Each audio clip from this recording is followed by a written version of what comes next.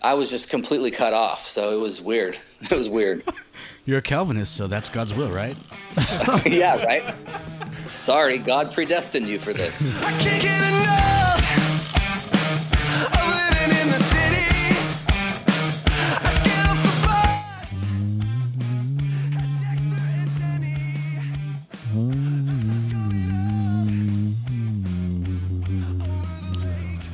Have you guys seen the show This Is Us? I haven't, but I just Have you heard of it? No. That's why I love you, Scott. Have you heard of it, Jeff? I've heard of it. This just popped up on my calendar. I guess I have a BBB pod with Jason Stellman of Drunk Ex Pastors on Wednesday. At Wednesday. At Wednesday. February 15th. Yeah. At 7:30 to 8:30. I better make sure that I get that. You're revealing how the sausage is packed, where the fudge is made. This won't glad be you got out that till... I think this is coming out... If you're listening to this, it's probably March 7th or later, through the glory of time travel. I love how you have your wife on the... Yeah. I send out invitations. Who? Yeah. You guys know. It's just so she knows. Zach, Scott, Jeff, and there's a woman's name on here. You might as well put my wife on there as well. I Would can. you do that from now on? Yeah. If she then she knows you're podcasting. You don't have to tell her. Absolutely. Okay. That'd be so much better. It's way better if I you w- tell her. You don't even have to talk to her. I'll invite her, and for a split second, she'll think, "Wait, they want me on their podcast?" And she'll be like, okay, are you ready to go? Be like, what? Then you'll crush dreams. Sorry, hun. No guests tonight. So This Is Us is all the rage right now. Really? Really? Amazing stuff, according to everyone. It's one of those network ads. The show everyone is talking about. Don't you ever wonder, like, who's Yeah. everyone? Yeah, are they who is talking to? everyone? I wasn't asked. I wasn't asked. Are there Nielsen ratings that high? Who is Nielsen? I thought Leslie Nielsen died. But he was great in those movies. He You was know those great in movies? those movies. Yeah. Airplane. Police Squad. Nice beaver. Yes. Thank you, Scott. I've been doing Kegels and, that's a quote. All right. Scott does not even want to look at me. I don't blame him. I'm having a bad hair day. It is all over the place. But This Is Us. So Lisa and I checked it out. And I got to say, mixed bag. So it has the feel. We're only a couple episodes in. The first episode, I couldn't shake the feeling that the show itself was aware how important it was trying to be. Interesting. I don't want to spoil it, but there's a lot of moving parts. There's some shocking sequences the first couple episodes, like shocking in a, I didn't see that coming way. But the show felt very self-important. Do you guys know what I'm talking about? I don't know the show, but I do know what you're talking about. Yeah, like when Jack Bauer killed his boss in the first few episodes of 24. That was awesome. We are doing something groundbreaking. Who do you work for?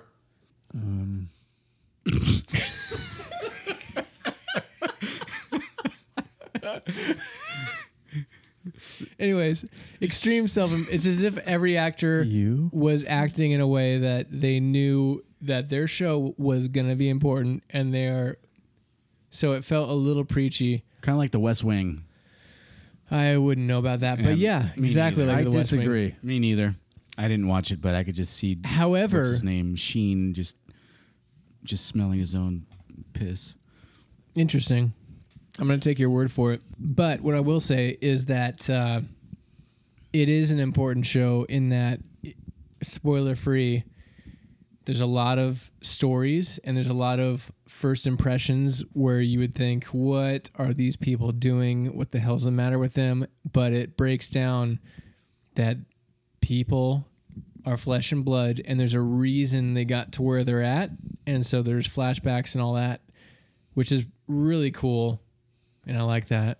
And I just wanted to say that because it's a hot show. Everybody's talking about it.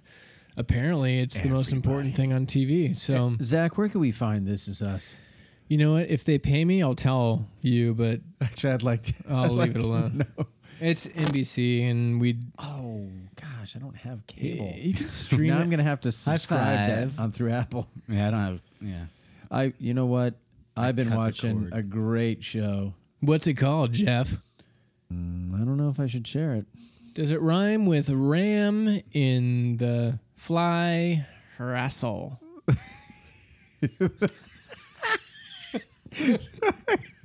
Okay, I knew it was, and I'm like, wait, is What did you talk about? The Man in the High Castle? Ram. I did not see that coming, and I am on episode 9, season 2, and wow, it's eye-opening. So you enjoy it. Yes. That one does a pretty good job too. There's this pattern of good storytelling on TV. When it's done right, it gets into characters' backstories and why they are the way they are. Even the Obergruppenführer is somebody that has a backstory, and there's a reason he's the colossal douchebag that he is. The same thing with meth guy, doctor, meth teacher, school teacher, Breaking Bad. Thank you, Mind. Breaking Bad. There's backstory and reason, and people are complex, and all this to say that it just means that nobody's held accountable because there's always reasons. So it doesn't really matter what people do, They can right, do whatever Scott? they want. No, That's right. or when building relationships builds a bridge to who somebody actually is and why they do what they do, and you know, we can go back to a lot of conversations and say we generalize a lot as a society, and it's not good. Oh, Scott, go ahead. I was just breathing really hard. Okay. Exercises. I do have some feedback. You guys want to hear feedback? Absolutely. I guess the last few have been lame, but go ahead. I'm sure that's all of our I listeners. appreciate you listening. I finally gave you we feedback. appreciate your feedback. Okay, All right. I do want to add that I never thought, I mean, I know it's just a TV show, but I never thought I would feel sorry for a Nazi character. I thought I could see that in you. Wait, personally? To the core? Inside of him. I could see. Come here. Pass. Stop laughing. No, it's weird. It's weird how you know it's fiction, but you have a tie, or you get some anxiety, or you get a little nervous because you're not sure what's going to happen, and somehow you're emotionally involved, like on a level where if you step back, you're like, why in the heck do I feel like this? I shouldn't. I know it's fake. They suck you in. Yeah, and it's because they are. Yeah, I mean, at some level, you are still seeing them as human, and Turns out you actually have a heart, Scott. A transplant. No, I was talking about other people Oh, from what okay. I've read. Okay. Yeah. Oh. Okay. Not, no That heart. makes Yes. sense. No heart? Yeah, correct. No. Okay. Excellent. So we're clear. So we got a direct message from our friends at Drinking at Bible Study. It's a podcast at Dabs Pod. I'm going to say that again because of the buzz. At Dabs Pod. They said they've been listening, or I've been listening, and really enjoy it. Keep it up. Joe from Drinking at Bible Study. Thank you at Dan's Pop. I need to go to that Bible study. We're going to have to connect. Are they? Do you know where they're located? No. Well, I don't actually physically need to go there. I just need to be a part of that You Bible need to be study. good. You need to go there mentally. Just need to connect. Okay. Jeff, so you're one of the characters. What's your favorite character on that show? Man in the High Castle? Yeah. 5 words. What's the show about? It's a comedy. Okay. 5 words? I don't Okay, have 6 5 words. Okay, you got 3 left. Ba-ba-doo-boo-boo-boo. There Thank we go. you. So Drinking at Bible Study also, this is in regards to Godspeed episode with the guys from Godspeed, Ryan and Jameson. They said, great show today. It was super funny. Good job, guys. Thank you, thanks, Drinking guys. at Bible Study. Mr. and Miss Bible Study. Is It's a man and a woman. interesting. They are not together, to my knowledge. Interesting. And I think the lady is single. Interesting. It's just interesting. Is it bad if she's progressive, Scott? Depends on her definition of progressive. So, Jeff, Yes. High Castle, Men in High Castle, what's it about? 10 words. I'll give you 10 words. I'm taking more than 10 words. 20 because I gotta- words. Just say what it's I gotta about. fall. Okay, it's about if the war had gone, World War II. World War II had gone to the Japs and the Germans. Excuse me? The Japs and the Germans. You know, if you said Japanese, it's still one word. Bruce you don't have Battles to, and Beer does not endorse anything Jeff Pearson says. Oh, this you goes. don't save words by chopping off syllables. It still counts as one word. Okay. I'm sorry. I'm just quoting the show where they say the Japs. I'm sure, yeah. Okay. I would have guessed you would have quoted the Nazis. Yes. Okay, good. Anyway, Actually, probably a lot of them, and it's probably a lot of Americans would have said Japs back then. So, it's very interesting. It's militaristic on both sides. so America loses, Germany and Japan split the country. split the. Interesting. Germany gets more than Who gets California? the Japanese. Of course, they occupy San Francisco. I mean, Okay, it's- I think I'd rather have that than the Germans There's a neutral zone in the middle. it's like the mountains because it's region. like Texas and Oklahoma and no, Yeah, nobody cares about that, right, Scott? It's right, Tornado Alley. I think it's the mountain range. All Oh, right. the Rockies. Yes. And then more feedback. Huff the Magic Dragon. Oh, again. Jen_Huffman 170 on Twits said episode 1 redeemed by doing housework simultaneously. I can't tell if we're redeeming her housework or the housework took her mind off of listening to episode 1. That was the Mormons, wasn't it? It was Scott and the Mormons, I believe. She said strangest 1 3/4 hours of my life ever. We went 1 3/4 hour. Hashtag all right. Hashtag great start. So that is, and I replied, that's generous. Yeah. Well, I guess I'm glad we can help your husband out by you cleaning. Yeah, it just, I don't know. That's Scott at Rose Bell's Beer. I was going to say Scott at Zach's house. Which is usually the case. Okay, one iTunes review of 5 Sorry, stars. Huffmaster. Before we... Once again, we only read the 5-star. No, I appreciate you listening for reals. Yeah, so 5-star review. Chad in the Cars. It's by @Chad in the Cars. May I? Worth the wait. Jeff, read it. Barrett Johnson was the best episode yet. It was worth the wait. 12 days, by the way. LOL. Great job, guys. Great job, guys. Keep them coming. I wish you would have dug in a little more with Barrett on his view of God. Okay, I do have regrets. Apologies. We should have dug. It sounded a little like his viewpoint resembled a prosperity gospel type of belief. There is no question mark on there. I would guess that's not the case, but I would have been interested to hear his words about it. I enjoy the dives into different people's beliefs and perspectives. Thank you, Chad in the Cars. Was this review helpful, Jeff? Yes, it was. Do you know why? Scott, why? I think it was helpful, Jeff. And the reason is 5 words is up. Yeah. All right, move on. Moving on. Well, we got a guest tonight Jason Stellman. from Drunk Ex-Pastors, And he wrote a book, called Misfit Faith. Dun, dun, dun, dun. Confessions of a Drunk Ex-Pastor. So right now, Interesting. before we call them up, we are going to do a shot.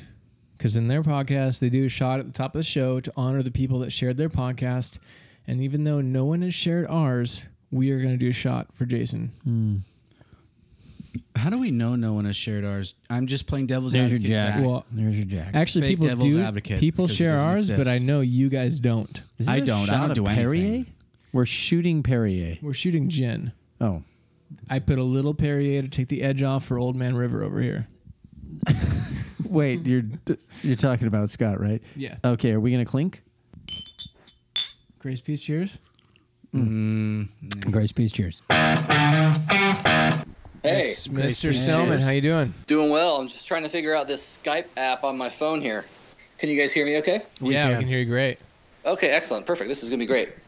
You went to Dana Hills High School. Yeah, I did for 1 year. For 1 year, Hey, me too. I went to Dana Hills as well. Jeff went in the Really? 60s. What year were you there? I was there. It was my sophomore year. It would have been 88, 89. Oh my goodness, you're kidding. No. Why? Were you there then? Yes, I was a freshman. No way. So you're class of 92 then? Wait a second, 91. Oh, I'm class of 91. Okay. Oh my gosh. This is really weird. Jeff's a Any chance public, you- hold any on, chance Jeff's you- a public school teacher, so he's not good at math. Wait a second. So I only went there 1 year. I was at Niguel Hills at junior high, and then I was at Dana for 1 year, and then I moved. But this is really weird. So any chance you played football? No, I didn't play football. I surfed. Okay. I had Mr. for English. Did you have Mr. Oh my goodness. I know that name. This is crazy. This is crazy. That guy was awesome. Who was the depressed English teacher? Mr. He was the one who kind of looks like Albert Einstein with Yeah. a beard. You know, like scraggly hair. He used to wear a T-shirt that said "Abolish the CIA." That that is amazing. I wish I remembered that part. I know my English teacher. I don't remember his name, but I know he would complain about car crashes and said that if you haven't been in one, you will. Don't worry. I think I had a science teacher. Like Okay, wait a second, Jason. So that year, the surf coach, because I remember this clearly, the surf coach took everybody down to Mexico and didn't tell anybody, and they brought them back in like a paddy wagon. They had them. No way. They had them in front of the school, and they were dropping them all off. I don't think anything happened to the surf coach, but it was hilarious. a Mexican paddy wagon. No, it was more like the school had to go down. They got wind of it and had to go pick up all of the surfers and the coach. Well, I just remember the horticulture teacher, Mr. Oh, yeah. used to teach everybody how to grow weed indoors. This is so awesome. I coached his daughter in soccer No way. like 5 years ago. Yeah, dude, he used to teach the kids in class how to grow like weed in their closet in their bedroom at home. And you walk by the area, This and is too- occasionally you would get some whiffs of Was a black light of the good stuff. This is Yeah. Yeah, I was class of 94, or no, 97. Good grief, I'm behind you guys. But when I started reading your book, Misfit Faith, Confessions of a Drunk Ex-Pastor, the Dana Hills connection just blew me away. Yeah, it's small world. Totally small world. Well, you know what's even funny too is that the church that I planted up in the Seattle area, Exile Presbyterian Church, the guy now who is sort of like the assistant pastor there, he also went to Dana Hills, and he's also class of 91. oh my goodness. Wow. Yeah. We're all over Yeah, the I don't know place. the guy. I don't know him. I just know that that he went to Dana Hills when I went there, and when you were there too. Small world. Dolphins have the power to unite humanity, I think, is the lesson. we Clearly. learned. Yeah. Indeed. Yeah. Yeah. Nice. So your podcast, right off the top, I just said nice. I'm supposed to stop saying nice. My Nice adj- and love, yes, and there's- beautiful. My friends here are holding me accountable. You have the descriptive vocabulary of Yeah. our president. I either It's say okay. beautiful or nice. So if you hear me say those two, figuratively slap me. Okay. Deal. But your podcast, Drunk Ex-Pastors, you guys have you and Christian, right? Yeah, Christian. You guys have a great rhythm, and how you guys have been doing this for a while. How has that taken shape? I haven't listened to the early stuff. Was there a process from the beginning, or has your, I guess, rhythm developed over time? Well, we've been friends since we actually met, because I left Dana Hills High School, went to Calvary Chapel High School in Costa Mesa, and that's where he and I met. So we've been friends since like 89, 90, junior year of high school. And then we've been best friends for like 20 years, and so we have been hanging out and drinking and just shooting the shit for years. And so turning on a tape recorder and recording it it didn't really change anything. It just, the conversations we were having anyways are now just recorded. So I think the reason that we have that dynamic is just because it's the genuine nature of our friendship that we've had for so long. Yeah, and you can tell that's kind of what we're doing as well. Although for us, it takes a little bit more.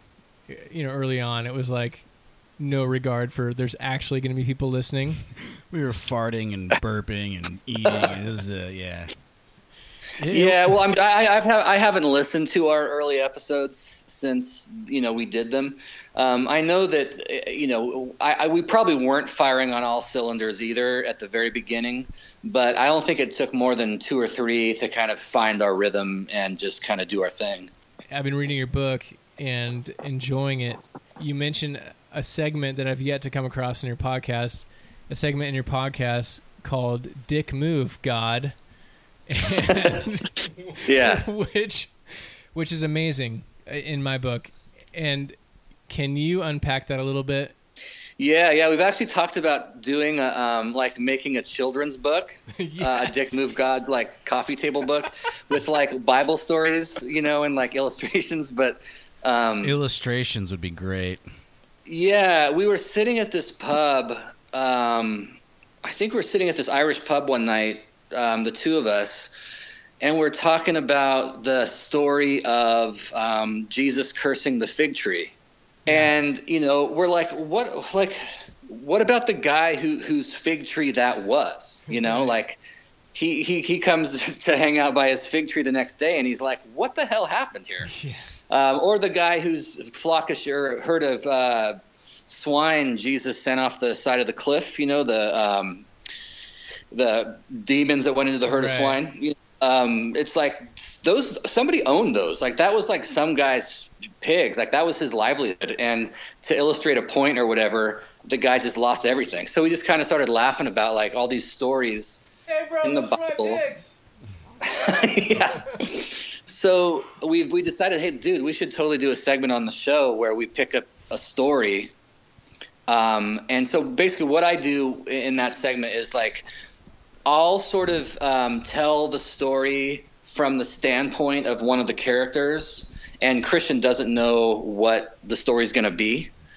And I'll just kind of tell him, I'll pick some obscure Old Testament story, the kids that got mauled by the bear because they were making fun of Elisha the prophet, I'll tell the story from the standpoint of the mother.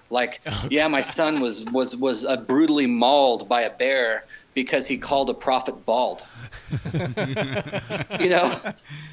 Yeah. So yeah, that's kind of what we do. I haven't done one it's been 3 or 4 weeks because it's hard to. I've done a lot of them, so it's hard to come up with new ones. But I need to get back to doing it. The Bible from other people's perspectives. Yeah. That were really there. We tried to kill our brother, but really we kind of went easy on him and sold him into slavery instead. Yeah. Yeah. It does. Yeah. It does show. Is that a general? Does that illuminate a little bit where you're at with the Bible and kind of what we're looking at with some of those stories coming from people's perspectives? Yeah, I recently read. I'm actually reading. Do you guys know who Peter Enns is?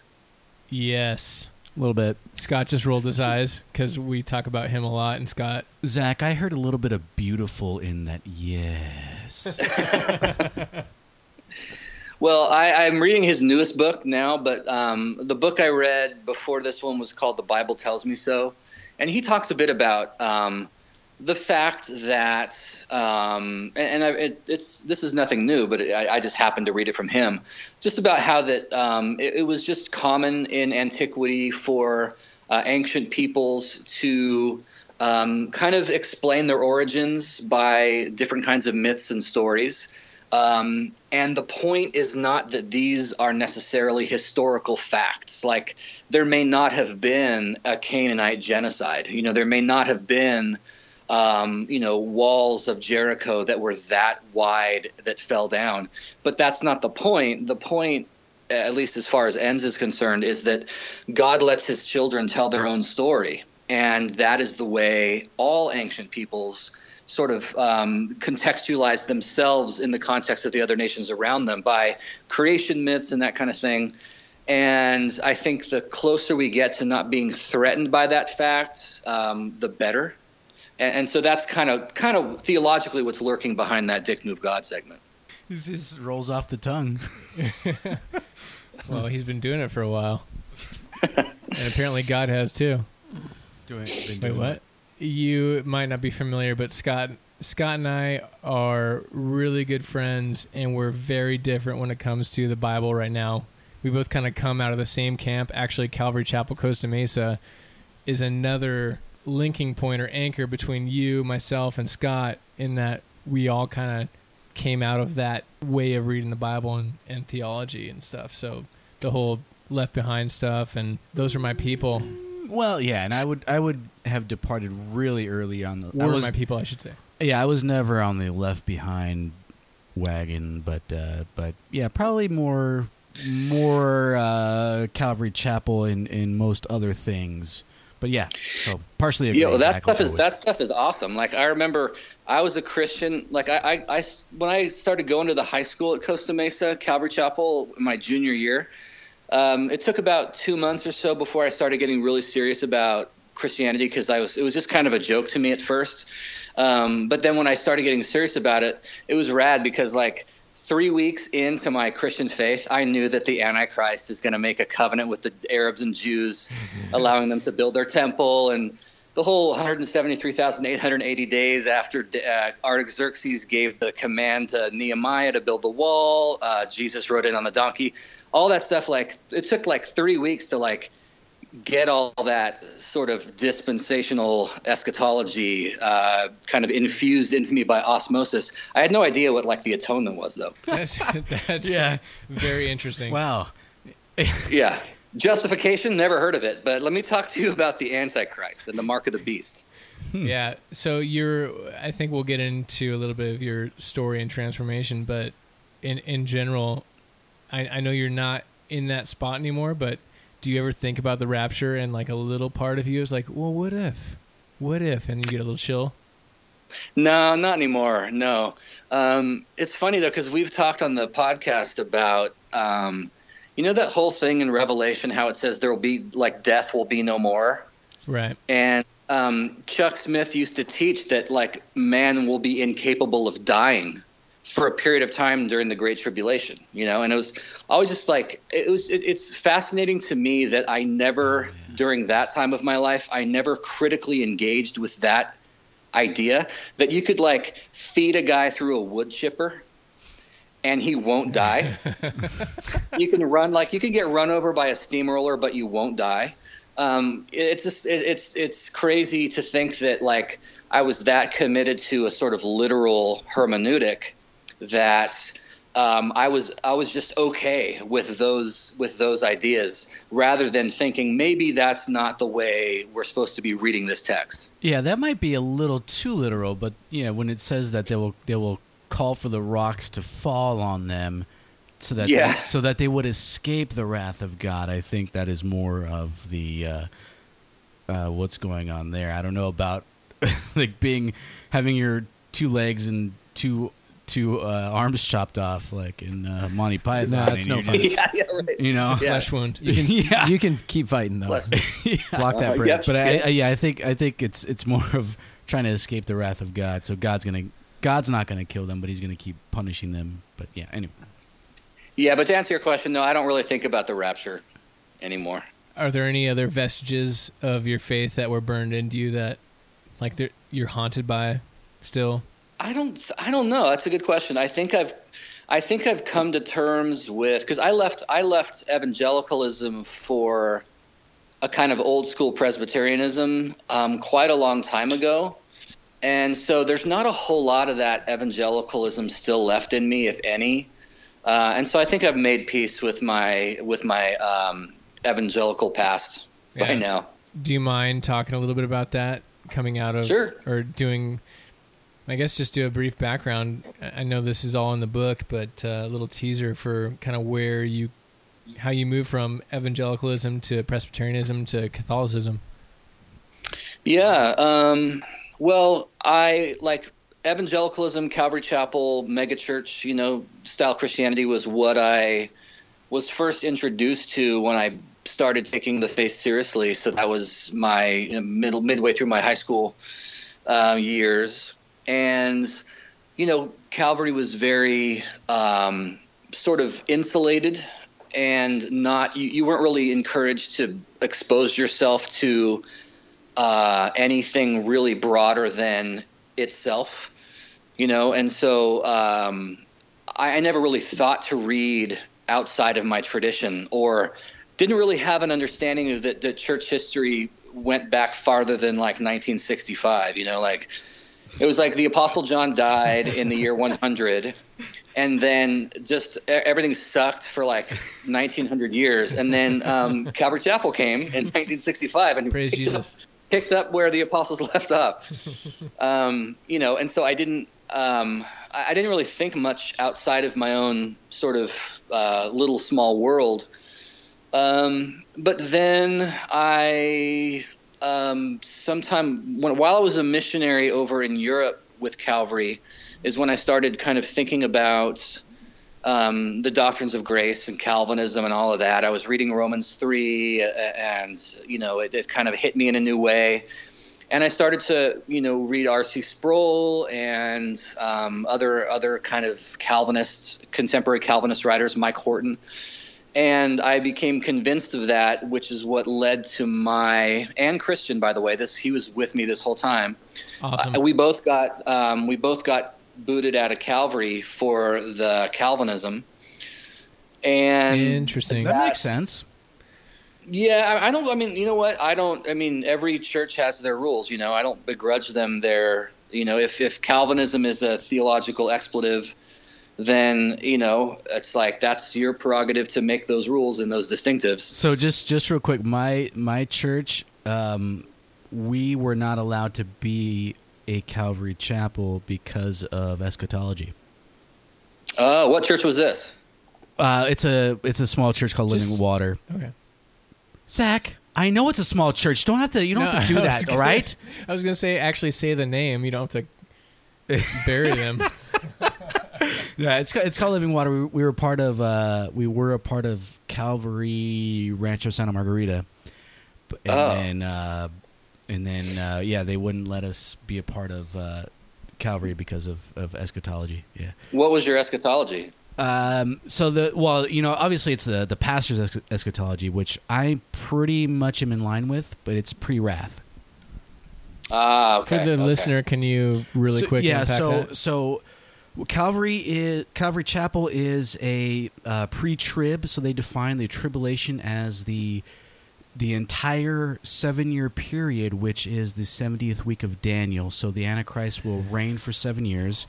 I know it goes. How you doing, Jeff? You're right now. No, this is a major focus with Calvary Chapel and Left Behind series. In general, though, the Book of Revelation, all that stuff has not happened, right? Oh yeah, it's total futurist, total futurist interpretation. So that's the pre-trib view, where there's a 7-year period, which is the 70th week of Daniel, which is called the 7-year tribulation period. The Antichrist will rule over that period.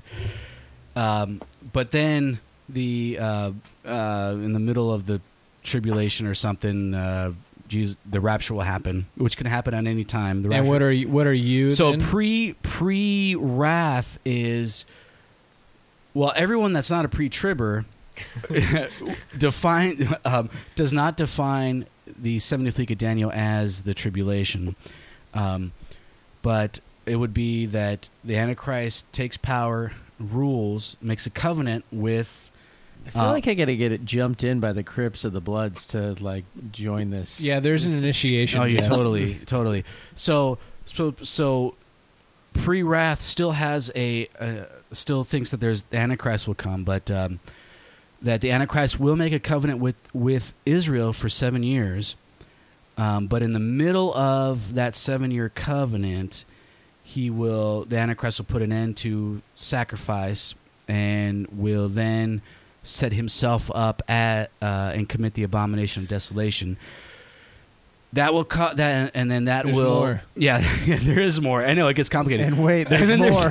For $9.95, folks, you can send in for the rest of the explanation. and Wait then, a second. No, and there's Don't more. give it away. It's $9.95. You're gonna make some profit off real quick, this. yeah. And then there's then there's the That's battle. right, folks. Misfit Faith. Anyway, You know what? I'm completely lost. Completely lost. I love my Misfit Faith.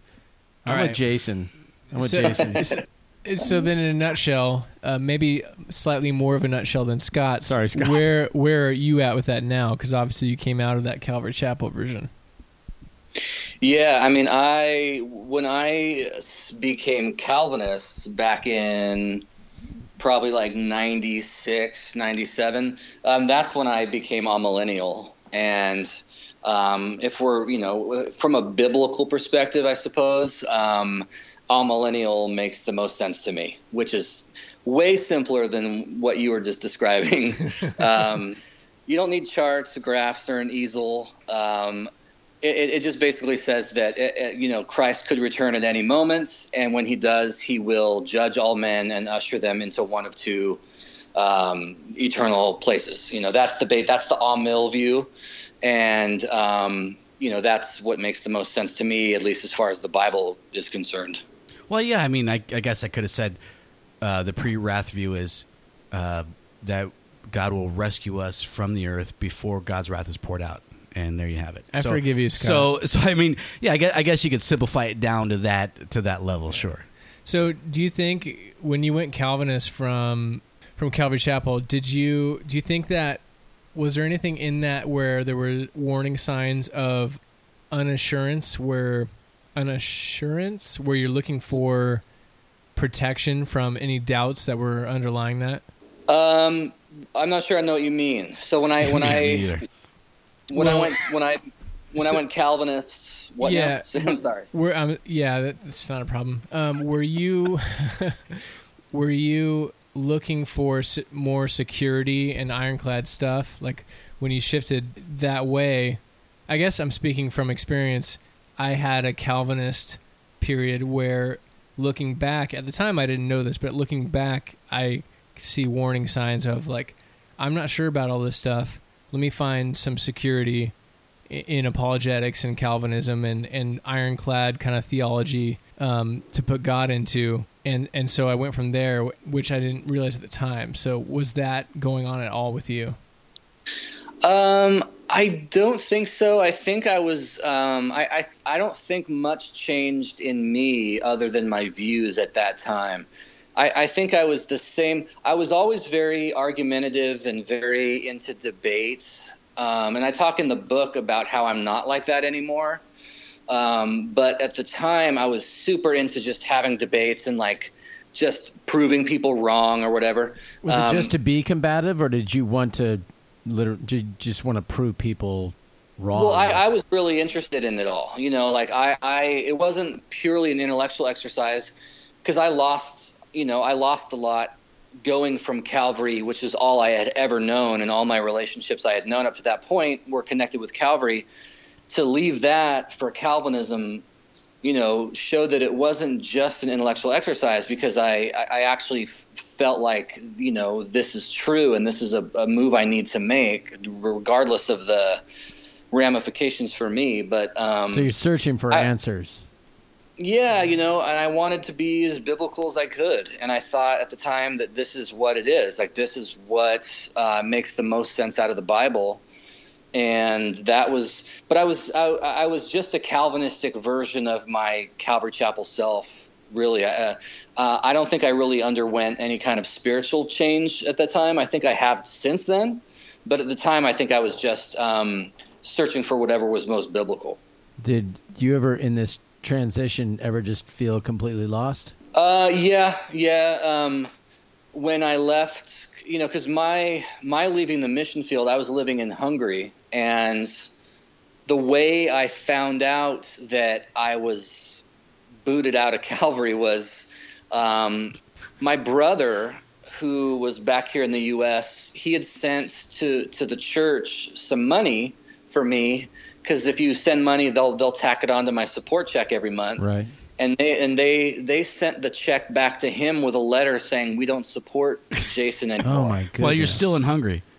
Yeah, and I did not know this. I did not know this. So my brother called me and he's like, dude, like, what happened? And I'm like, I don't know. Hey, And theology is important. Yeah, right. So I called the church and asked them, like, what is this true? And the missions pastor at the time was like, yeah, this is classic. He goes, yeah, I wanted to call you and let you know, but I don't have outside area code phone dialing privileges. And I'm like, you're to the missionaries, to the missionaries yeah, you're that the they were missions pastor, supporting. but you can only dial in the 714. And they didn't have Viber back then, so it's too bad. They had the Nope. Logos building. That is horrible. Yeah, That's so a I felt horrible bit way lost. to Felt a handle bit, people's hearts. kind of betrayed and didn't really. Yeah. It was scary because it's like that's all I had known. I didn't have a whole network of relationships outside of Calvary Chapel, and so it was very much kind of starting over, and it was tough. Yeah, it was tough. So you're over in another country as a mission, on a mission, trying to bring people to Christ and just spread the word, and then you're cut off from America and those that support you. Yeah, and so we had to, basically sell or give away all of our stuff and just fly home on our own Oh dime. my gosh. There wasn't even like a debriefing meeting when I got home. It wasn't like I sat down with the leadership when I got home and Not even an had a- exit interview or anything? no, nothing. I just came home and it was like, okay, so I'm back. But there was I was just completely cut off. So it was weird. It was weird. You're a Calvinist, so that's God's will, right? Yeah, right. Sorry, God predestined you for this. I'm so, Jason, I'm complete. So Scott will make fun of me because I don't, definitely. his pay grade for the Bible knowledge is much higher than mine. And no, don't say no. And so I'm a heart guy. I'm coming from the heart. Like Jesus just turned my life, and it wasn't through the Bible. When I listen to the story and I hear about people which really is wronged by the church, it hurts. I mean, it hurts me. I mean, you can feel the pain of just going back to a situation with people. And it's disappointing when I think about it and how we as a people, as a society of believers, it's not right. You seem to have processed it pretty well. That's for certain. It sounds like. I mean, you don't seem bitter. Maybe it was the kick in the pants. How long ago was this?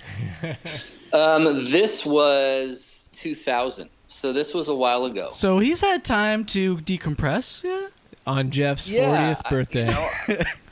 Wait, in 2000? Yeah. I'm just kidding. Yeah. Jeff's old. Enough waters flowed under the bridge. So, I mean, I'm Good. not bitter. Good. I don't know. Maybe it's because I'm just getting older, but it's like I just don't do bitterness anymore. It's like it's not worth it. Yeah. No. Yeah. So then you float on the rivers to the rivers of Tiber, right? Nice. Yeah. So moved back to the U.S. in 2000. Went to seminary at Westminster Seminary in San Diego. Is that And- Horton? Is that part of Horton's thing? Michael Horton? Yeah, Mike Horton was one of my favorite professors there. Okay. Is that when you invited John Calvin into your heart? Yeah, John Calvin had been in my heart for a few years. Okay. Sola Institutes. So is that is that a thing? It is now. And I did my MDiv there, graduated in 2004, and moved up to Seattle to plant a Presbyterian church. I was part of the PCA, the Presbyterian Church in America. Now, did you have and- support in that? Yeah. I mean, I Well, that's good. raised a lot of Still- support. You still trusted the church after that? Yeah, that's Thankfully, the PCA had their act together a little bit more than Calvary did, so I was very well taken care of and supported. Awesome. And I pastored that church I moved up in end of 2004, and then I pastored it until 2012. What was your I mean, what was your ride like there? What was your experience? Honestly, it was great. I mean, I had no plans to ever stop. The church, grew and was financially self-sustaining almost immediately. I had an assistant pastor after a few years who was full-time. Never really had any controversy or scandal or it was a very, very smooth ride. And again, if I hadn't started frickin' studying Catholicism, I'd still be doing it because I was making good money and really loving what I was doing, and I had a great church with great leadership. It was a totally positive experience. It's just that I'm just intellectually curious, and I started in 2008 looking into the Catholic issue. And for 4 years, straight up 4 years of unceasing wrestling with the issues of church authority and the Bible and justification and works and all that stuff. And after 4 years, it was just I just felt like I need to step down from this and basically be received into the Catholic Church, which is what I did in 2012. Wow. Was there a touchstone that caused you to start looking into the Catholic faith? Peter. For those 4 years? It was Peter, comfort, right? Peter on this rock, I'll build my church. So that's kind of the stone. Things are way too good, way too comfortable. I need to go start working for the Catholic Church. I mean, working as a Catholic.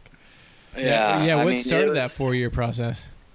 It was a friend of mine that I graduated Westminster with sent me a link to an article written by a guy who used to also be a Calvinist and who graduated from Covenant Seminary in St. Louis. Brilliant guy, really smart. And he wrote this article sort of questioning sola scriptura, the idea that Scripture alone is our sole infallible source of revelation, Right. What are you looking at, Joe? And I read the article, and it kind of really didn't sit well with me because I thought the guy made a lot of good points. And from then, I just started buying books and listening to lectures and reading online more stuff. And that was really the first thing, because once I sort of looked into the issue of Scripture and the church and authority and all that, it kind of softened me up a bit to look into their view, Rome's view of what the gospel is. Mm-hmm. And once I was convinced on that as well, it was like, okay, well, I pretty much have to pull the trigger on this. So that's what I did. So is this more you seem like you're just migrating from camp to camp, but is it more out of just curiosity? Like some people, they'll read a book.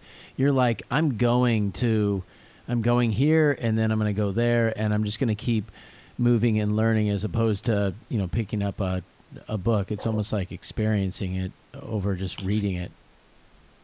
Yeah, I mean, it's different when you're a pastor because you don't get to just be a Catholic while being a Presbyterian minister. You kind of have to be all in with the stuff that you're talking about from the pulpit. I did get accused a lot by people of sort of jumping all over the map, and when I'm telling the story this quick, it kind of sounds that way, but it's like, yeah, I became a Christian in 89, I became a Calvinist in 97, and I became a Catholic in 2012. So it's not that I'm not that fickle. You're almost there. You're almost there, Jason. You're almost there. Right. But yeah, I mean, to me, it's one of those things where I can't respect myself in the morning if I'm doing something just for the money, but don't really believe it, then I don't know. I don't feel good about myself. So totally. That's why job. Yeah. Yeah. All right, well, that killed the party. Sorry, guys. That's all right. No, but it's at a principle. Like, there's some honor in waking up and going to work and knowing that I've been led here. I believe it, and I'm going. And Not believing it just because of the paycheck. Right. Or protecting your resources for your It's- family. yeah, Yeah, staying in something that you're not fully on board with because of your family, because of Or the paycheck. money yeah. is, yeah.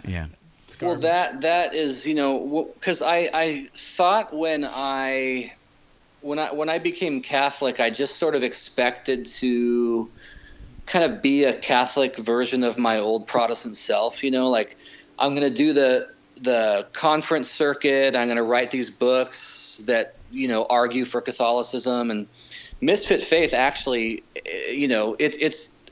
its first sort of version of it was completely different. I wrote a whole nother book that was very polemical and very apologetical and argumentative and all that. And when I finished writing it, I just hated it, because I thought that I don't feel like this captures the kind of Catholic that I am, because for whatever reason, I got to a point where I just don't care if people agree with me, and I have zero problems with differing points of view. And yet I had just written this book that was very, very kind of debate filled, and it was case making and polemical and all that. And I asked my editor, like, I said, I don't like this. Can I just write it again? Can I just start over? And amazingly, they said yes. And Misfit Faith was the result, which I think captures way better the kind of person I actually am now. Because I guess if you think you're so right about something and then you realize that you were wrong, or at least you didn't have the whole picture, it kind of humbles you for next time. There's a line in there somewhere where I say that the beautiful thing about being wrong is it liberates you to do it again. And there's something freeing about that first time that you realize, gosh, I just don't know what the hell I'm talking about. And it's a beautiful thing because You're not allowed to say that. You're not allowed to say that. That's Zach's line. Hey, I said it. Oh, the beautiful. I'm not allowed to say beautiful. Is that what I'm not allowed Correct. to say? Correct. Oh, okay. Nice. No, he's allowed to. All right. You got it. Jason. Dang it. The word polemical. I'm sorry. I told myself many years ago when I put my ego down that if I was ever in a conversation with someone who was talking it way over my pay grade, that I would say, I'm you know what? I'm not going to be a poser and act like I know what they're talking about. Would you define polemical, please? Yeah, it just means arguing. Like it just means Like when presenting you're- a when positive you're- case for what you believe. Yeah, it's like doing apologetics. If somebody's polemical, it means they're arguing a case. Is it a And- theological word? Or No, Okay. it's not. No, it's But the just- first version of the book, that's how it was. Okay. It was like me saying, "This is why I believe this, and this is why this old belief of mine is wrong." right. And over the course of writing it, I just kind of stopped being that way. So, I didn't want to put something out there that, because if I'd put that book out there, then I'd be invited to all these debates and all the stuff. And it's like, I so don't even care about debating anybody about anything. You weren't out there to And- prove. You weren't out there to prove. You were just out there to tell a story. Yeah. And also to say that it's okay. And this is part of the whole point of the misfit part of Misfit Faith is it's okay to like not know. Unknowing is okay. It's okay for there to be ambiguity and doubt and questions and loose ends. Like, I mean, we're talking about God here, like let's have a sense of humor and not take ourselves so seriously as to think that we know anything really at all. And, that I think is a posture that is way more sustainable than, going from one thing you're certain about to the next. I did that for long enough and I'm just kind of done with it. Yeah, so then how can you have a sense of humor when if you lie to God about the wrong thing, he might strike you down? Like in Ananias and Sapphira, they lied to the church and then all of a sudden They they're lied- like, they they're lied to struck the down. Holy. I mean, They lied to the Holy Spirit. how do we have a sense of Yeah. humor about that? That's funny. They got caught. Busted. Well, I mean, I don't know. I don't think that, and if you've read the bit in the book about God as Father, That was another one of my notes I was going to bring up. You mentioned that a lot. I just don't think that God is in the business of just killing people, for like not that good of a reason. I mean, it's like there's a lot of other better reasons to just strike someone dead. And even it almost seems like Sapphira was set up too, because she didn't know Ananias had died. Assuming the story happened exactly how Luke says it happened, she walks in a few hours later. She didn't know her husband was dead, and all the apostles are like, "Shh, don't tell her. Let's see if she walks into the trap," And then she says, "Yeah, we sold the parcel of land for that much money," and then she dies. I guess I just don't really fear God in the sense of fearing that he's just going to kill me. Yeah, you're allowing for the human aspect of what we see in the Bible. I mean, I guess that's kind of where I'm at. That's where Scott and I honestly just wrestle a lot, is to what degree is the Bible, we all acknowledge it's written by humans, but to what degree is the human interpretation of God just flat out wrong in some spots? Well, again, going back to what we were talking about earlier when I was talking about Peter Enns, do I think that the Genesis account of our origins in the first few chapters of the Bible is scientifically and historically correct? Can I guess? Sure. I'm going to say no. Yeah, no, I don't. I don't think. Yeah, no. But then again, when Moses, let's even assume, if we're going to, let's be conservatives, all of us, for a moment, and assume that Moses wrote it alone. Was he even thinking, did he think that what he was writing was actual literal history, or was he doing something different?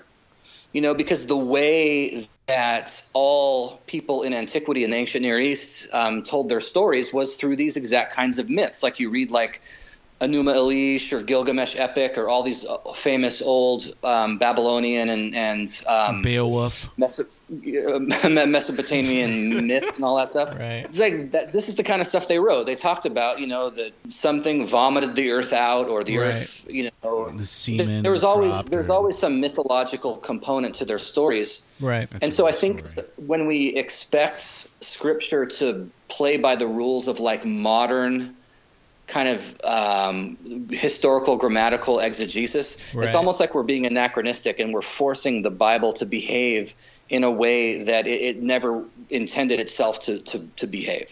And that's honestly somewhere where I'm at. I can't shake this idea that in Hebrews and a couple of places where it talks about Jesus being the exact representation of the Father and God also not requiring sacrifice, I'm just thinking, okay, so something's got to give, because we either have to neuter that concept, which is just exponentially extraordinary in the ramifications for all of the Bible, or we got to kind of neuter that concept and kind of force it back into all the narratives of the Old Testament, or make it kind of fit together. And that's one of the areas that Scott and I have been wrestling over, and you kind of go into towards the end of the book, about Jesus being the representation of the Father. And by wrestling, he means that we are arguing because we disagree with each other. Not actually wrestling with baby oil. I'm not wrestling the way that Zach is wrestling. We're arguing against each other because I think it's true that sacrifice is required, and Jesus is ultimately the sacrifice. Polemics. Polemic. There we go. So Zach was making a polemic, and now I'm going to make a polemic. So where if that's the standard we're going to use, why would we trust that Hebrews passage over the other passages? Because that's just how they interpreted it. That's just what they thought. That's just their hyperbole that God doesn't require that. So why would we trust that? I mean, using your standard, Zach, why would we trust that over the other ones? What do you think about that, Jason? Now, are you talking about sacrifices in particular, or are you just talking about trusting Old Testament depictions of God in general? Well, for my part, I'm exploring the idea that what if God never ever required sacrifice, like sacrificing God to please him or to assuage him seems kind of in line with what a lot of ancient cultures did. That's how they appeased the gods. That's how it appears Israel did it and was commanded by God in the Old Testament. But if God never required sacrifice and that it was useless to control sin or to end sin, how would that change how we interpret everything? And which seems to line up with my view of what Christ was doing. Fulfilling the Old Testament. Right. That's what he was doing, fulfilling the sacrificial But that's where I'm coming system. from, and obviously we're in different spots, but where are you at? Well, yeah, there's a part in the book, I think it's in the Shit Happens chapter, about kind of like how to deal with suffering and all that, where I draw from a guy called Brad Jersak. Have you ever heard of that guy, Brad Jersak? Yeah. Jersak. He wrote a really great book called A More Christ-Like God. And he makes the point that, if that passage in Hebrews 1:3 about Christ being the exact representation of God's person, the Father's person, is true, that means that any account that you find in the Old Testament that you can't imagine Jesus having done, like the part where Samson, remember he has the riddle about the out of the eater came something to eat, that whole thing, and then and then he bet those guys like 30 changes of clothing that they can't guess the answer to the riddle, Right. and then they get in cahoots with his wife, and she gets the answer out of him and tells them, and so they basically win the bet. And so it says the Spirit of the Lord came upon him, and he killed 30 other guys and took their clothes to settle his debt. That's a great story. Right? Okay. Yeah, that's one of my dick move gods right there. Yeah. But it's like, I don't think Jesus would have done that. And so therefore, I don't think, if that actually happened, I don't think God had anything to do with it. I don't think the Holy Spirit came on Samson to enable him to murder 30 innocent people to settle a stupid bet in the first place. And I think to see that sort of Christ as the exact representation of the Father's, that passage as being kind of a filter through which you read everything else. Another thing to consider, though, too, is everything you read in Deuteronomy, the whole covenant that you read at the beginning of Deuteronomy, is distinct from the covenant that God made with Moses at Sinai. And all that stuff that is in Deuteronomy is stuff Moses said to the people. It's not, it even reads that way. It's not what God said. It's what Moses said. A lot of times when people argue against Christianity, they argue against it from the standpoint of how could a God of love have commanded all these horrible things that you read about in Deuteronomy. Stuff like, if you see a woman you want, then just rape her, and then if you like her, then give her dad like $6 or whatever. Like all these crazy laws. But you actually read Deuteronomy, and it's like these are stipulations that Moses spoke to the people to govern them in the land. And I can't imagine that God could have commanded the kinds of things that we often think he did, especially in the Old Testament. We see Christ doing that too, and he says, "You have heard Moses say to you, but I say." There's a few of those. Yeah, and I think that interestingly, whenever people criticize Islam, and then someone will point out that, well, the Bible is just as bloody and just as murderous as anything in the Quran. But the difference between the two is that Christianity has a Jesus. Christianity has a Christ and a new covenant where Jesus came along and said, no, don't do that. I'm telling you, love your enemy, don't hate your enemy. And I think, any hermeneutic worth its salt is going to have Christ at the center of it. And everything has to be read through that lens, and this is straight up Martin Luther right here, right? I mean, anything that preaches Christ is something that we have to take seriously. But to read any text, Old Testament or elsewhere, outside of Christ as the filter or the lens is dangerous, I think. Yeah. First thing, I thought you were a former Presbyterian, not Lutheran. Second, No, I was. Secondly, Zach, do you think that Jesus' sacrifice was necessary? I think that's kind of the ultimate. Does it matter what I think? You brought it up. According to God, according to, I don't think God required actually, it. Actually, who cares what people say? Yeah, I know you What say people that. say, what people say doesn't matter. What is actually the case? I in your lean view? towards a God that did not require, a God that wasn't so angry at us that he required to kill himself. So therefore, Yeah. Jesus' sacrifice is Can you just necessary say it and or not? be condescending? Go ahead. It's okay. Zach, I'm going to talk to you like you're a 3-year-old. Okay.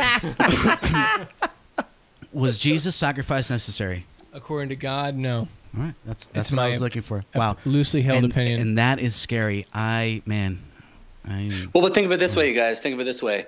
The idea that the Father was pouring out his wrath on his Son to quench his wrath so that he can now not pour it out on us, that is a pretty novel idea. I mean, this is not what Eastern Orthodoxy or Catholicism teaches, right? They don't teach this idea of like penal substitutionary atonement, that the Right. Father was venting his wrath on the Son. So you can be an Orthodox Christian and completely repudiate this idea of the Father venting his anger and fury upon his Son so that he wouldn't have to vent it on us. That is not something you have to believe at all in order to be an Orthodox believer. well, but if you're going to put it in some category of atonement versus substitution versus ransom, was Jesus' sacrifice necessary? I think For us, we required it more than but what does that matter as far as actuality of what is real? What we do all sorts of things that we think are right, and they're not. They don't matter because they're not actually real. right or correct. So What in the heck are you talking Do you about? have a question, Scott? was Jesus? So if Jesus' sacrifice was not necessary, then we don't even need Jesus. Is that? Well, think of is it that what this. you're Think of saying? it this way, though. Like if you read the first, let's say, I don't know, 10 chapters of Acts, every single time they talk about the cross, it was always wicked men who took him and crucified him, and it was God who raised him up. It was never Peter. It's mostly Peter preaching in those first chapters of Acts. And it's never God sending his Son to the cross. It was always he was taken by wicked hands and slain. Jesus, whom you crucified, Oh, yeah. the Father raised up. So the action in the crucifixion is always spoken of as men did it. Well, But God yeah. raised him up. So that's my if Jesus' sacrifice was not necessary, do we need Jesus? For the record, Scott, I don't understand how the atonement. I don't have a full grip on how the atonement. Me actually neither, takes and place. I would not expect you to think that I think that I have a full grip on it or anything, any other category that you want Right. to put me in. I got you on that, but what you're saying, what you just said, is that Jesus' sacrifice was not necessary. Can that be my opinion? No, I'm saying let's go with that. If Jesus' sacrifice was not necessary, then do we need Jesus? Why do we need Jesus if in actuality, despite what humans think, that we don't need Why do we we don't need Jesus, Jason? Well, first of all, you are making a leap from what I said to Christ's sacrifice not being necessary. I happen to think that if I had been born in Yemen, I would be a Muslim. I wouldn't be a Christian, right? We're all products of where we come from, and our cultural upbringing and all that, good or bad. And I don't think that God, insofar as, the biblical story is true and that there's a God in heaven who saves us, I don't think that God is bound by my having been born here as opposed to there. I always like to draw from, and I do it in the book too, from C.S. Lewis's The Last Battle, the final, I think it's the final, or second to last maybe, Narnia book, right? Where the guy in the book who is presumably kind of like a Muslim, he worships this false god Tosh, and his name is Emmett. And, when the eternity comes and he finds himself in the age to come, right, in the true Narnia, he's surprised and doesn't understand how he could be there, because he knows now that Aslan is the true God, right, the lion who represents Christ. Right. And he objects and says, I shouldn't even be here. And Aslan says, no, what the service that you rendered to the God that you worshipped was service that I count as having been rendered to me. I think that God is bigger than we treat him often, and way less threatened than we are.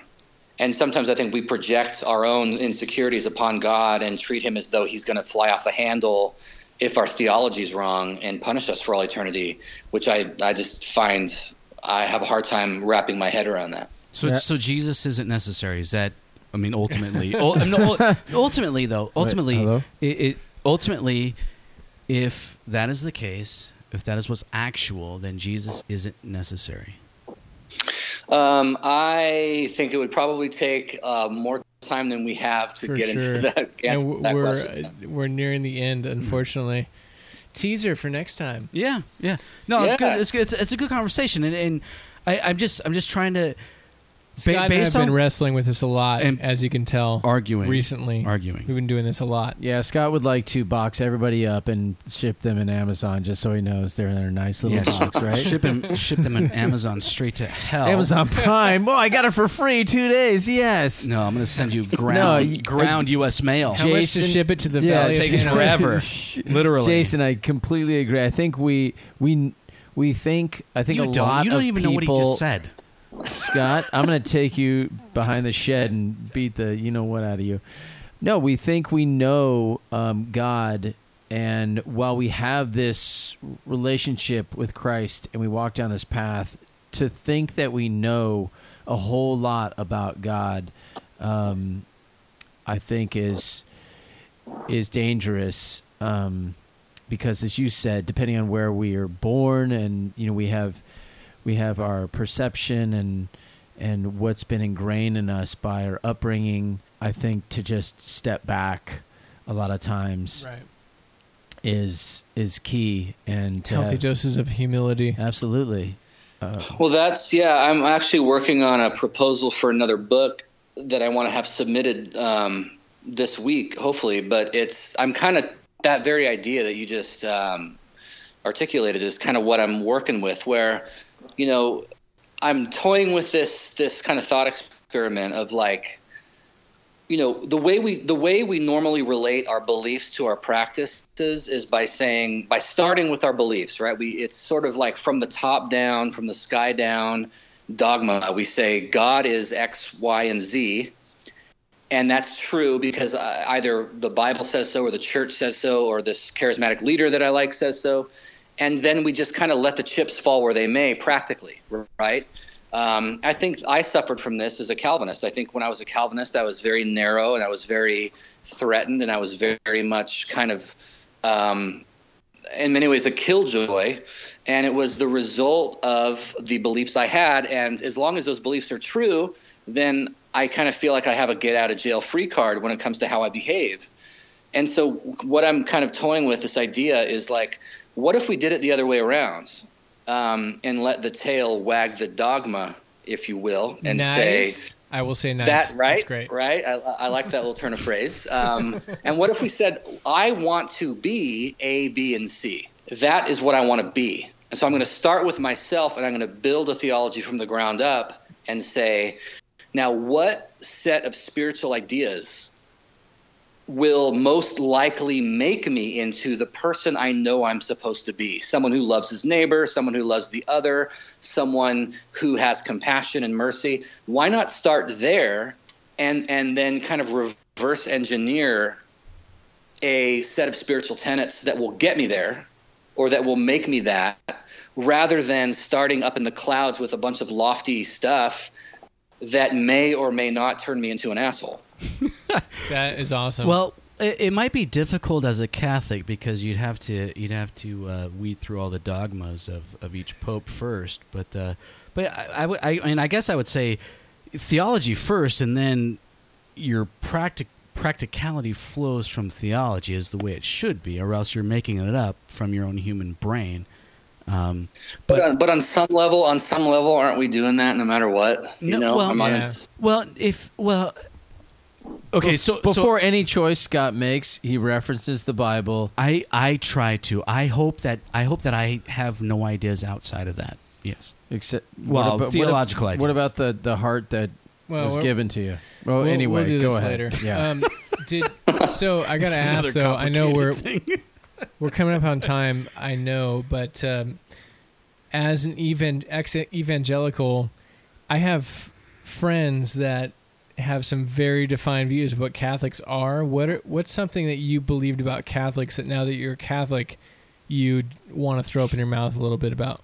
Well, Catholics are kind of known, especially I mean, not as much now as 50 years ago, or even with Pope Francis, not as much now as even 5 years ago. But the idea that, you know, if you're not Catholic, you're going to hell, and this sort of narrow, rigid kind of idea that, and unless you're one of us, you're basically screwed eternity-wise. And what I found is that the church is big enough and broad enough and Catholic enough, universal enough, right, for someone like me to grow and to evolve and to go down this path and see where it goes. And if it's a dead end, go back. And it's just not so narrow as a lot of the sects of Protestantism are, or at least the one I was in was. To where if you don't dot your I just right or cross your T just so, then you're toying with your eternal destiny or whatever. I've just found that Chesterton said it best. He said the rules or the rules of the creed are like the walls around a playground. And it's those walls that create the playgrounds. But when it's a playground, there's all kinds of freedom to explore. They're not like the chain link fence around some prison yard. And that's been what has been super encouraging for me, because like you guys, like I've said, I like to think new thoughts and try new things. And I've found that it's been very, very freeing for that. And at the very least, you gain a little perspective of something that's outside of yourself and where you come from. Totally. If you can't travel, read. Somebody said that. I don't know who said that, but it's a thing. Yeah, totally. So Misfit Faith, Confessions of a Drunk Ex-Pastor. Oh, I got to say this. I was in a Facebook group, and somebody was doing a silly thing and adding with a chainsaw to whatever book you read last. And I think I won because I just said Confessions of a Drunk Ex-Pastor with a chainsaw. Dude. Which is pretty... That's what I should have called it. That's way better. Well, your next one. You got one you're working on. It'll happen. Yeah, there you go. And then the podcast. Yeah, so you can buy the book. Comes out on March 7th. I don't know what day this is going to publish, this talk we're having now, but March 7th is when the book comes out. You can pre-order it on Amazon now or anywhere really. And then you can find me if you want to book me to speak or whatever. I do mentoring as well. JasonStelman.com. You can find me there or on Facebook. And then the podcast I do is Drunk Ex-Pastors, and you can find us on iTunes, on the web at drunkexpastors.com. So yeah, check us out. It's good times. How you holding up with all the media? I'm assuming you're just getting going with this media blitz with the book and everything. Yeah, this is just the second one I've done, but I've got just a ton coming up in the next month. But I like it though. I mean, I love doing this kind of thing. So I get a kick out of just talking to people and talking about interesting ideas. So yeah, it's kind of what I do. I like it. I don't complain. Nice. That's cool. That's cool that you like it, though. I mean, that's obviously if you didn't like it, it'd suck. Well, some people do it and Yeah, they don't like it. Yeah, you guys clearly hate what you do. Oh, totally. I hate these guys. No, thanks a lot for coming on, man. And I like to challenge people, and I just. Do you like to be challenged? Yeah, go for it. Okay, not right now. Later. Oh, okay, sweet. Are you guys down in Orange County? Because Yeah. the call was 949. Yeah. Where we're- are you? We're in Orange County, Mission Viejo. We're all in the same room together. Zach lives in the rich part of town. Well, I'm from, like my parents and brother and all them still live in San Clemente. So next time I'm down, man, we should hang. Let's do this. Jeff's in I'm in Kappa. We'll meet at Pizza Jeff's in Port. Capo Beach. Oh, I love Pizza Port. Pizza Port's my favorite. Jeff's on what, Avenida Pico? No, Estrella. Estrella. Yeah, just hit us up on Oh, yeah. Twitter or something. I'll buy you the beer. I used to live right off Estrella. Nice. On the ocean Yeah. side? I lived if you get off at Estrella, if you're going south, make a right, Yes. and then you dead ends at Camino Capistrano and make a Yes. left, and right above Pochi. You know Pochi? Yeah. Ooh, those are And nice those houses. condos right above Pochi is where I used to live. Nice. Good thing you didn't live on the non-ocean side, because that's totally different. Wrong side of the track. Dude, east of the 5 are just kooks. Oh, man. There's a surfer term. Nice. Thanks, down at Jason. Strands. Yeah. Get the kooks out of here. Yeah, thanks a lot. But please, really hit us up. I'll buy you the beer. Sounds good, man. Or Thanks, with Thank you, guys. Jason. All the right, best. yeah. All right, talk Take to you later, care. man. God Thanks. bless. Bye.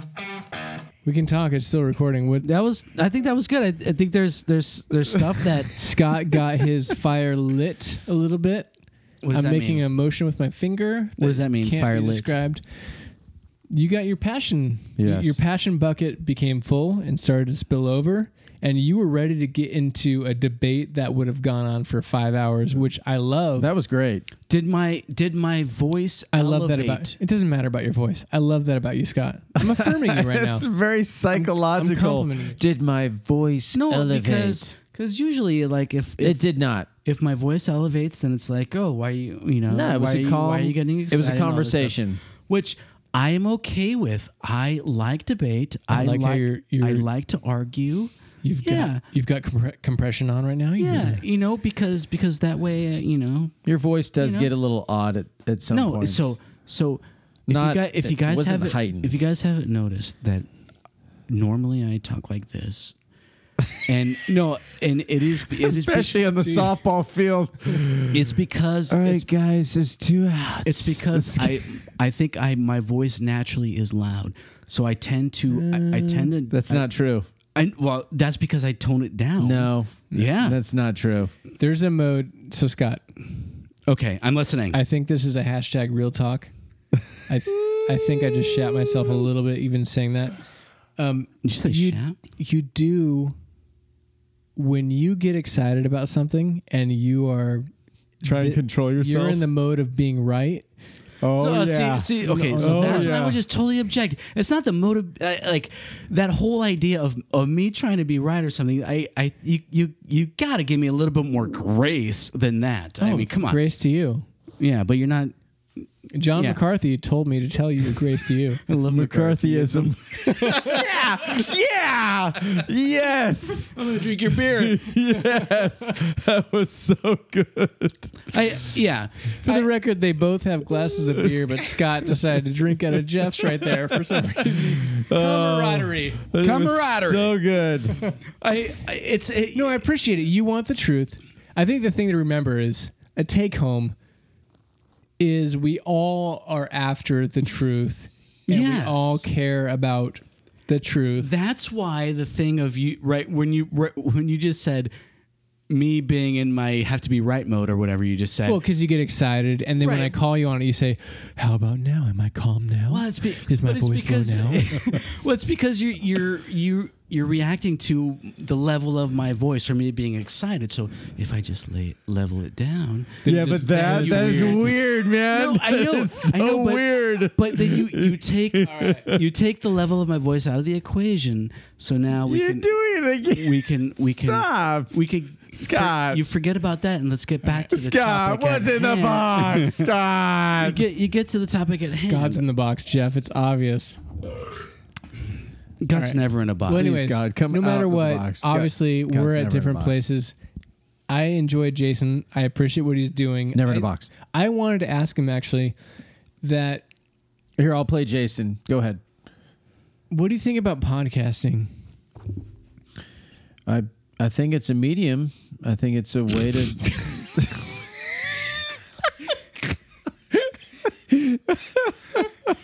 Why are you laughing at me?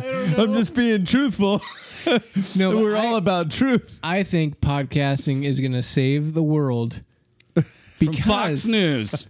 because sharing of ideas. You, Jeff, you and Jeff and Scott and you, Jeff. There's and 3 Scott. Jeffs. Scott and Jeff. And Scott and Jeff. You guys. Okay, we've This is been too enjoying much. Stone IPA. We've enjoyed Beefeater Gin. Oh yeah, five We've words or enjoyed- less. No, do the 5 words or less with my homebrew that we started with, Okay. which is a double IPA with honey. Jumps on you with flavor. Wow, I nailed it. 5 words. You know what? You know where you can find us? BrosBabblesBeer.com. And all of the socials. BBBpod.com. Nope. The socials: Facebook, Twitter, Instagram. Bros Babbles Beer. No Boo- and. Booyah. What's BBB? No ampersand. Ampersand. BBB. No ampersand. Beeper. BBB pod. We'll send you to Bros Bibles and Beer. Actually, Jason and Drunk Ex Bastards, their podcast, they have a beaver thing. They have a what? A beaver. Oh, Beaver. I don't even know what that means. They're Beavers. Oh, you should start listening to their podcast. 'Cause it's good. Honestly, I haven't listened to their podcast. So do you know what You polemics son of means a now? bitch. It's great. Wait, what? I'm sorry, Scott. Would you repeat that? Do you know what polemics is now? To argue, but I would never use it. I will never use it's it. a specific type of argumentation. Explain. It's you forwarding your position. Mainly you are on the- your pole position. You are polling. How do you You're- spell the word? Because I thought about the root of the word. I'm like, how is this about? I started thinking, well, like, what Does your is wife this? not have? a pole position? Do you guys have a pole in your room No, from which you eliminate? no, no, It's a workout that is sweeping the no. land. Stop. It's sweeping the Okay, land. Zach, stop. Polemics. You haven't Stop. done the Limix workout? Polemics. So polemics. There's been a breakout of enthusiasm within Bros, Bibles, and Beer. My name is Jeff Pearson. I am only a part of this. I'm not actually engaging. hey. You're in, but not of Bros, Babbles, and Beer. I'm one of the 3. Right now, I'm outnumbered. I feel like a misfit. I like the way your shorts fit.